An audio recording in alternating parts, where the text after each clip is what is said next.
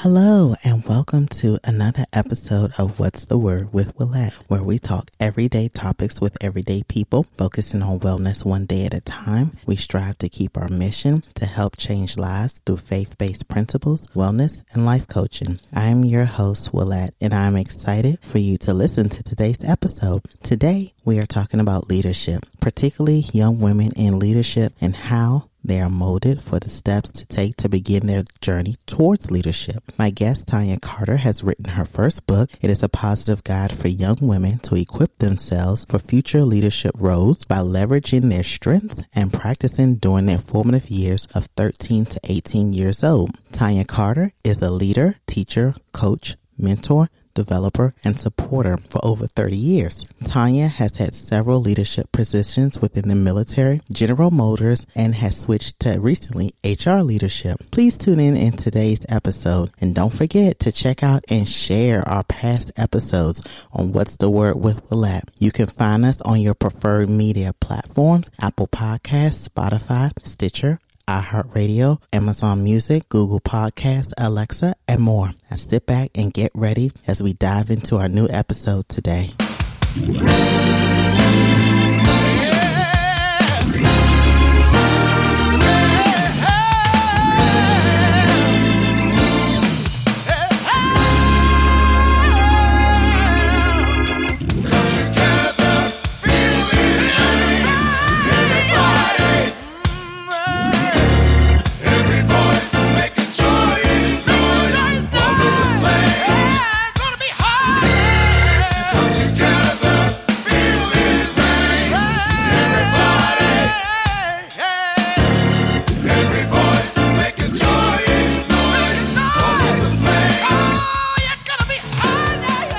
Hello, everyone, and welcome to another week of a new episode with What's the Word with Willette. We are talking everyday topics with actually what I consider unsung heroes because they are doing amazing things in our country, in our state, in our neighborhoods, in our communities, and I love highlighting them on this platform. So today, I have my line sister, yes, Miss Tanya Carter, yay!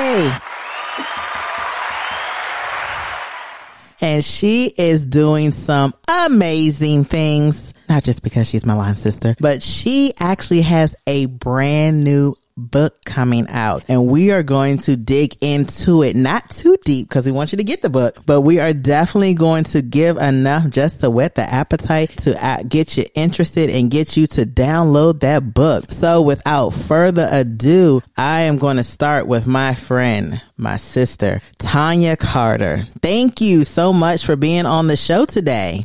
Thank you for having me. Thank you. Thank you. So I want you to tell us, I know a little bit about you, but I want you to tell the people, tell us a little bit about yourself. Sure. I actually grew up here in the Prince William County area. I left for college and went to West Point and became an engineer officer. Once I served domestically and abroad, I then was able to start working for General Motors. They actually hired me for leadership experience as an engineer because that's what I did in the Army. But then my background was recognized more for my strength with people, leading people, developing others. And so I ended up getting promoted to a human resources role and a supervisory role there. But while I was doing that, I recognized how much I loved the people side of the business more than I liked the engineering side. So I ended up deciding to go back to school. And I started really focusing on my HR leadership journey at that time. I ended up getting my Master of Training and Development, focused on that organizational development piece, and then found myself coming back to the Prince William County area. Who does that?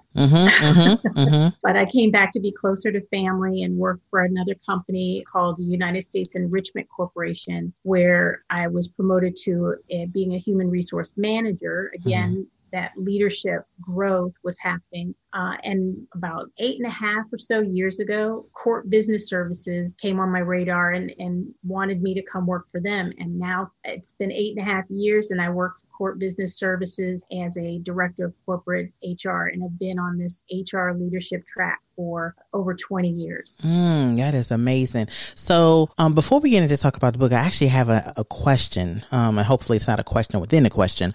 There's so many different different types of engineers. Can you tell us a little bit about some of the different engineers? Like I know I've heard of civil engineer, mechanical engineer. What are some of the different types of engineers and what they do? Sure. I was a general engineer from studies, but I ended up becoming more of a construction engineer. Okay. I ended up working on, it's like vertical and horizontal construction. You can build houses, or you can lay roads, build pavilions, concrete, masonry, that kind of thing. But I led that type of engineering. But there's also electrical engineering, industrial engineering, civil engineering, you already mentioned.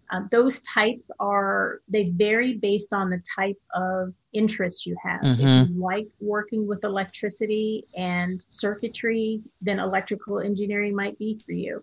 If you like working with space, civil engineering is great. And with industrial engineering, it's often about the timing, understanding and studying work and how to effectively do that work by doing time studies and evaluating everything like that. Okay. So there's a lot of engineering opportunities that you can consider. Thank you for that, because I know that's not the focus, but I do know I get that a lot. It's in the school system. A lot of children saying I want to be an engineer, and I'm trying to dig deeper and see what kind of engineer do they want to be. Have they done the homework? Sometimes we research it together, so it's just good to know that it's just not one generic engineer. There are different concentrations, and there's absolutely so many for whoever is interested in that field to fit their desire. Exactly. So thank you for that. Thank you. So now getting into the book. So is this your first book? Yes, it is. It is my first. So you recently wrote your first book. Tell us, where did you get the inspiration to write the book? Well, that's actually twofold. So the first thing is that I was really thinking back on my personal experiences, and it really triggered a desire to help other people. So my work that I do in HR allows me to do that in smaller doses, and I really wanted to impact a larger scale, a larger audience. So the book allows me to do that. That was one of my inspirations. But the other one is that that driver was my children. I had children of my own, two of which are daughters. And as you know, children make you reflect on, how do we set them up for long-term success? Absolutely. And this book was one of those ways in which I could do that. Okay, awesome. Did you write the book based on your life experiences that you had with your children? You kind of already answered that, but really trying to dig deeper into when was that moment where you were like, I have to turn this into a book? Well, there's several there, because the book itself has not only stories that I shared about my experiences or the children's experiences, but it actually captures other stories, people with other perspectives. The book provides a path for self-discovery where when I share these things and I grab other compelling stories from different people with different perspectives, I do this because stories resonate differently with each reader, and some may not resonate with them. So having all these different stories is really important, because the path to success as a leader is not formulaic. It's not an if-then. It's not a step 1, 2, 3, 4 that's going to allow you to get to an ultimate successful story. But readers need to be able to understand their own strengths and leverage them to accomplish their goals. And the best way to do that is to kind of model some of the different things they're hearing and, building on that for themselves. Okay, awesome. So to give our listeners a little bit of a platform, a preface, if you will, of the book, it deals with leadership. Tell us a little bit more specifically what it deals with leadership. Sure. Well, first of all, I'll tell you that it's primarily about four young women, trying to get them to step out of their comfort zone, practice now how to be a leader in the future in their teens, in high school. And the reason why is because when males and females are in high school, the females tend to be given they're encouraged to be safe. They're encouraged to get those straight A's and be perfect, where boys from an early age are taught to try things, jump off the monkey bars from the very top head first, and you've got that difference. So when it comes to trying to do things in the future, the young women are trying to be perfect. And the young men are risk takers.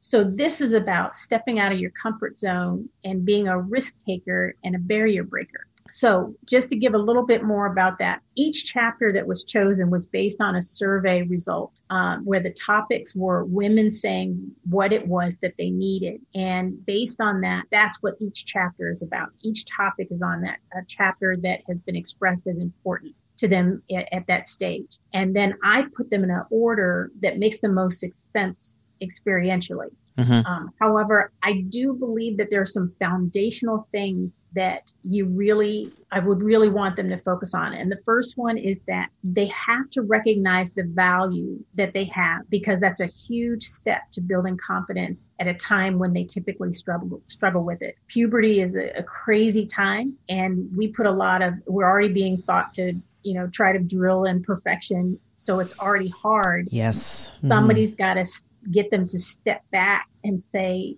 we're not perfect. It's about progress. It's about building on things, and it's setting us up for longer term success. The other thing is to find their super why. People get distracted from whatever their priorities are. So if they have an ultimate goal, that super why is to help them remember the ultimate reason why they're doing what they do and why they're choosing to go in a particular direction. And when they get distracted, remembering the super why can help them get back on track. Sometimes it's about delayed gratification and making that necessary choice to stay on track with what's the most important to you. So it's got to be something real. It's got to be something that's so important to you that it will help you ask yourself, do I want to do what I want, or do I want to stay focused on what I need? And the super why helps you do that. Do you need energy? Do you need a boost for your metabolism? Do you need to lose weight? Get our Slimmer weight loss product. It will not disappoint. Our products are organic, plant-based, gluten-free, no GMO, dairy-free, and animal cruelty-free. Check out these products and more on judascollin.com under Wellness Shop. Awesome. And we're going to get into the chapters in a little bit. And you answered this, but I want to dig a little deeper in it. Why do you believe developing leadership skills in girls at a younger age, particularly the 13 to 18 year age bracket, is important? Because I do believe you've told the listeners why it's important for young women to want and aspire for leadership skills and goals and aspirations. But why that specific age range? Well, and that the reason why I really strongly believe this is the area that's the timing of it is right is that they're the formative years before they start to become adults. This is where they're trying to figure out what direction that they want to take for their adult lives. They're starting to prepare for that independent. This is the best time to practice too, because it's a bit of a safety net, because the support that is in place for them, like parents, guardians, counselors, coaches, teachers, etc., are there for guidance. And the learning opportunities can help to build on the confidence and help expose them to some different things so they can kind of figure out what their future possibilities are. They can, this can help with discovering and choosing their future path, especially from a leadership perspective. Okay, awesome. Now, do you think there are any parts of the book that are more, I'm careful to say this because the entire book is unique, but certain parts that you may want people to really get and hone in on, unique, if you will, or like a crux or core of the book, the essence of what you want people to understand of the book? Is there any part of the book that stands out in your mind, just thinking about it now, that you would say, yes, this chapter is a chapter, no matter what, you need to get this chapter? There are actually two that really stand out to me. The first one is Stronger Than You Think. Mm-hmm. And that's because I think it's important people to understand that times can get tough, but you can push through, even when you know that there are going to be setbacks, because setbacks do happen. And I think that people need to understand that, because things won't always go your way. Yeah. But how do you respond to that? Sure. But the other one is that you don't live life alone. And this is a conversation I've even had with my daughters on a regular basis, is that their sense of independence was so strong. They wanted to achieve on their own merit, and so they would rely on themselves alone. But in our adult lives, we don't even do that. We need to engage others. We need to seek support. We need to seek coaching and mentoring. And that's a critical part The people who succeed are the ones who do that. It's a very true statement. And like I said, we're going to get into that a little deeper, because I actually, just from seeing the names of the chapters in the book, it spawned like one or two questions for me. And that's what we're going to kind of talk about and see, do they tie in, or can they tie in anyway with the book? So we'll be getting into that in just a moment. But do you think this book is helpful for others? Or is it really just the young girls 13 to 18? Could it be for the woman who's already gotten in her career and then realize, oh, I really don't think this is for me? Or the young man who really hasn't had too much guidance and is kind of lost and kind of floundering a little bit and doesn't know really what to do. Can this book help them as well? Absolutely. Any reader is going to be able to pick up some nuggets of information that can be helpful. According to my test audience, so I had multiple people read it, and the feedback was really positive. And they've actually said that even though they have an established career, there were some really great reminders within. And some of the young men, they would say that the topics apply to them as well. But I would just say that the body of work has topics that are meant for a unique set of circumstances that women face in their teens, and often can be roadblocks using leadership roles until much later along their career path. Sure. But it's not that the information is not valuable to anyone looking at it, but the body of work is meant for these teen women. Okay. Awesome. Thank you for that. So we're getting ready to get into the chapters, y'all. I know I keep saying that, like, when are you going to get into them? We're getting ready to get into them. But I do have just one question, really as a broader question, before we kind of dig into the chapters a little bit. So without giving too much away, of course, can you give us a little glimpse of what the readers can expect from reading this book? Like, are there, in your mind, are there 3 top things? Hey, if they walk away with this from the book, I feel like I've met the goal when writing this book. Right. Well, I can tell you that what's helpful is in looking at each of the chapters, identifying which ones are the best life lessons that they think that they're going to walk away with. I think that they all are meaningful, but if they can understand, each one is standalone. But so when you look at the title, you can pick up on the life lesson that's going to come from it. I share my perspective with some real life examples, but I also share other examples from other people, from the survey, family members, friends, colleagues. This is real time information. It's not made up. It's not anything that wouldn't make sense to them. They're going to be able to read the stories and actually envision themselves in that. And I think that that's going to be important. But it's also a fun book. It's an easy read. It's got illustrations in it. As a matter of fact, addresses the different styles of learning. There's a visual component, there's a reading component, and then there's activities at the end. That's at the awesome. end of each chapter is a place to apply what's been learned by completing activities, taking notes, making plans, and evaluating the results so that they can continue to grow. And I think those are 3 really important things for them when they consider reading this book. I am super excited. Let me tell you, I can't wait to get my hands on it. I just got a little glimpse of it, but I'm excited to read this book because I do think it's good for anyone at any age. And I'm a kinesthetic, tactile type of learner. So the fact that it has the activities, kind of, the reflection pieces at the end, I love it. Like, you sold me on that alone. So I'm ready for it. I can't wait. So, and I like that you said kinesthetic, because that's exactly what I had as a note to say, that this is for all types of learners. I love it. And that's amazing, because everyone's not visual and auditory. You have kids, children, adults, they just learn in different ways. And that's what a real teacher coach does. You can meet those needs, right? So I'm excited. I'm over here grinning. I'm excited. So we're going to get into the chapters, at least the names, and just kind of get into a little dialogue about that. So the first chapter, a leadership's perspective. What is your personal view of leadership and how others should view leadership? And I'm asking that because some people, they have a lot of views when it comes to leadership, and sometimes it's that they can't obtain it. It's only meant for certain people. And that's something even within people my age, you have to, kill that, like eradicate that kind of thinking. And I'm not going to take away, I want you to answer the question, but I do feel like people need not view leadership like they can't obtain it, because I think if that's who you feel you were built to be, you can do it. You just have to get the tools and make sure you refine them sometimes to be the best leader that you can be. So I'll repeat it again because I did a little talking there.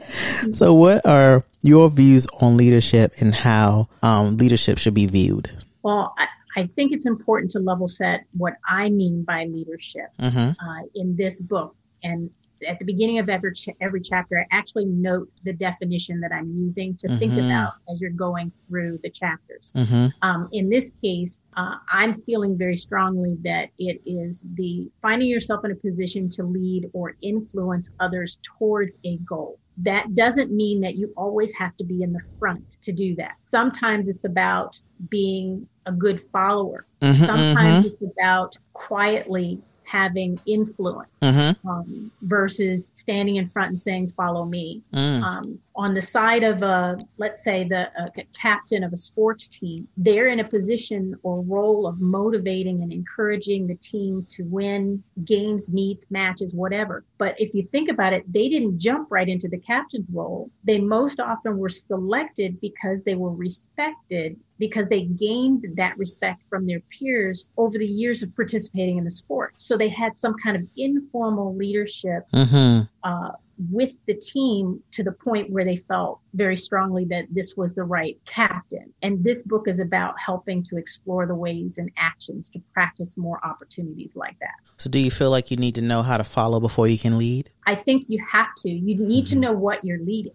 If you don't understand being a part of the team, how can you lead the team? Because you don't know what the team vision is. So it's important to know how all the pieces work together. Doesn't mean you have to be an expert at any given thing. You know, if you're a leader of a team and there's somebody who's the subject matter expert on a particular topic, being a leader and knowing when to leverage that knowledge is just as important as being the leader and having the knowledge. I think that's very important because I do feel like what I've seen, at least in the last 3 years, a lot of the young children I come in contact with, they, I'm going to be a CEO. I'm here for it. I'm going to encourage you all the way. But I'm absolutely always encouraging that piece of, just ensure you're sitting under someone who has experience, been there, done that. You don't need to bump your head, burn your hand on the stove when, the person has already done it and knows how to get around it. You know what I mean? Like I do see a lot of, I just want to be in front. I just want to be, the lead. I see that even now, I'm not even putting an age on that, just really anybody. I mean, with social media, especially with us having been in a pandemic, everyone wants to be the next biggest thing, great hit in this and that. And I think there's a humility, humbleness with that as well, with knowing how to follow. I think it's a gift. And I think it's a gift that more of us need to learn how to do. True. I actually equate what you're talking about is that not only the followership, but being a servant leader. Sometimes putting things in a perspective of, I may be in a leadership role, but I recognize that I'm here to serve those people. I'm here to be a resource, a roadblock buster for those that I'm responsible for. And when you have that mindset that everyone's almost a customer, then you're going to have great relationships and you're going to be able to supply the resources and support that they need. And they're going to look up to you. I agree. Thank you for that. So the next chapter is Diamond in a Rough, Value. One of my favorites. Yes. So, and this was a little passionate for me because I feel like I see this a lot. I've experienced this, and it definitely, just even seeing the title and what I felt it may deal with, because I don't know, but it did something when I was like, wow, because again, what I want to know from you is, do you believe women, and it could be, all women or women of color, women, period. Do you believe they're not valued in today's society still? And especially in the corporate world, how do we keep our shine without it being dimmed? I tell people shine bright like a diamond. One girl told me back, I can't. My lights keeps being dimmed. And I wasn't expecting that answer back. And I'm like, well, what do you do when that happens? And, if I had further conversation with her, but it was one of those things I was like, oh, okay. I wasn't ready for that. So what are your thoughts on that? So my personal opinion and my experience is that women are actually valued, but I feel like roadblocks get in the way to our place at the business table because it's predominantly male, it's specifically in predominantly male industries. people gravitate towards what they know. Mm-hmm. So if you've never seen, let's say, a female operations or engineering manager, your filter is going to say, I should probably hire a male. Mm-hmm. So the female has to spend more time proving that she's capable, mm-hmm. and that she should be an option. I would say having a mentor in that field is extremely important while continuing to hone the knowledge and the skills, because the combination of both means that the mentor is going to be able to help navigate those minefields.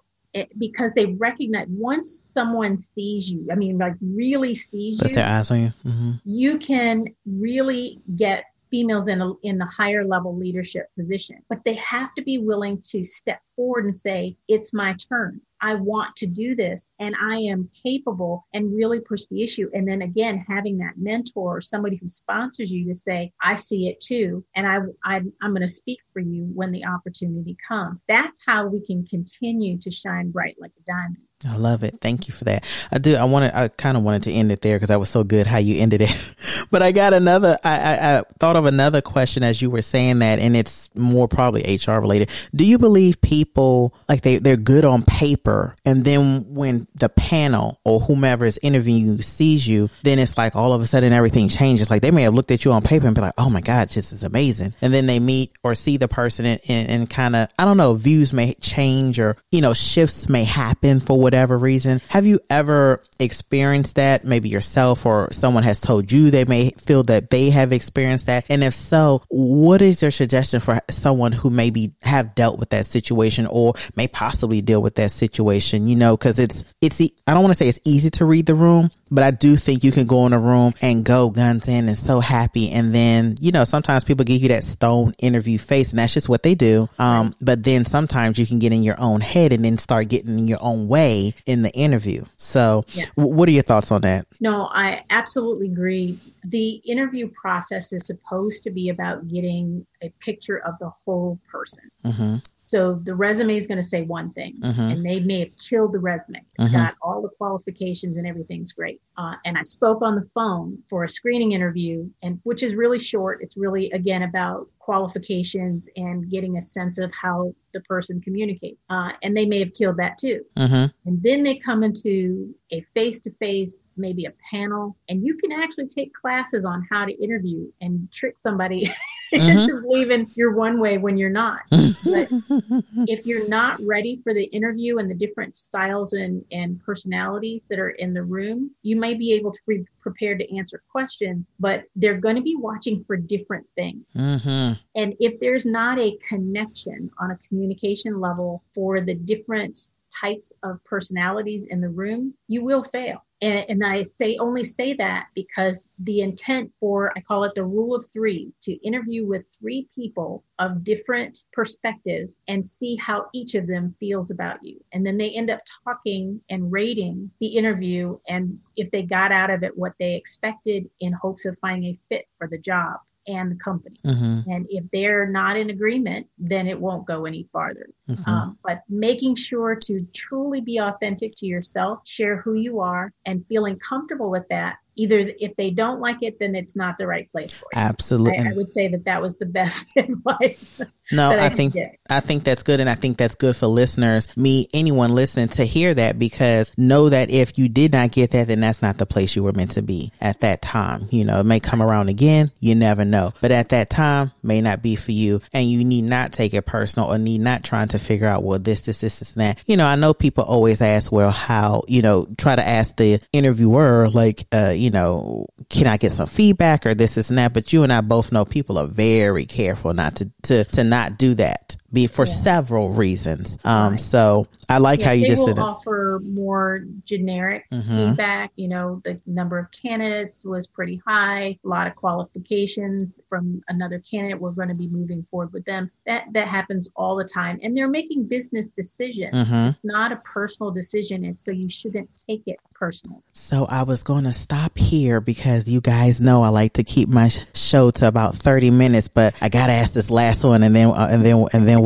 we'll make this a part 2 for next week, because your next chapter is you be you. So my question there is, do you believe it is possible to be too authentic, in your workplace? Because I don't ever think it's a thing to be too authentic in your life, because that's your personal life you're living. But in the workplace, do you ever think you can be too real? Or, is there a way, and if you do think that, is there a way to balance that authenticity without being fake or not being true to yourself? Absolutely. The first thing I have to say in this is that each person really needs to remain authentic to themselves, because no one can be a better you than you. Mm-hmm. Acting like someone else is not sustainable. You need to mirror your own strengths. You can find them in them and enhance your own, but to act like someone else is just hard to sustain. And so I find that people get this message twisted in 2 areas. They either model someone who is successful and think they have to be just like that person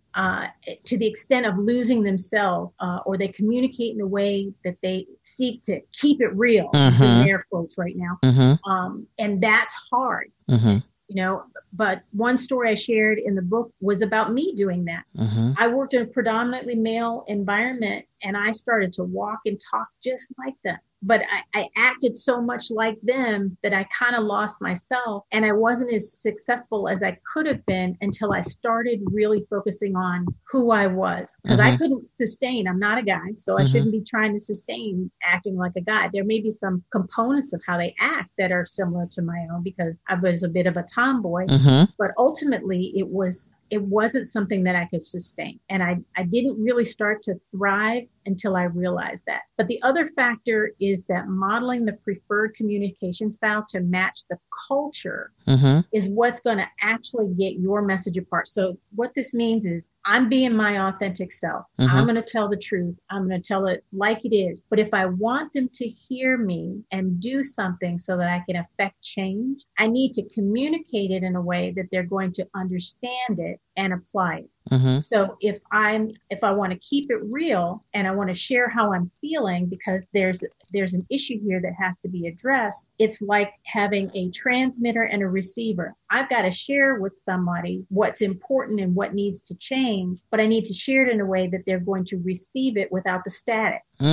That's good. So what it means is that I don't change my message, but I may change the way I deliver it. And I think that that's a lot of times what happens is the conveying of the message in keeping it real doesn't have to be in your face, keeping it real. And ladies and gentlemen, on that, we are going to end this week's episode. We will be back next week again, talking with my sister friend, Tanya Carter. We will continue the conversation, walking through her book. I'm talking about leadership skills and so many other things. So make sure that you tune in. Thank you.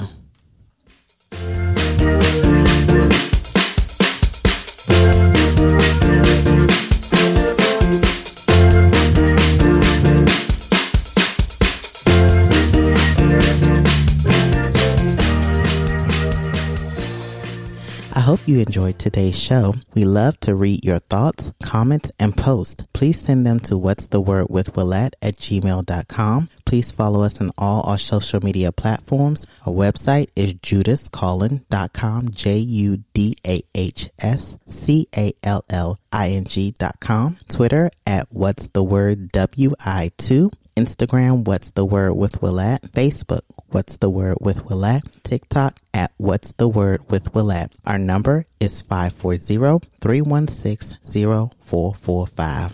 We will be reading your thoughts, comments, and posts on our show, so send them in. Until next time, be blessed and be safe.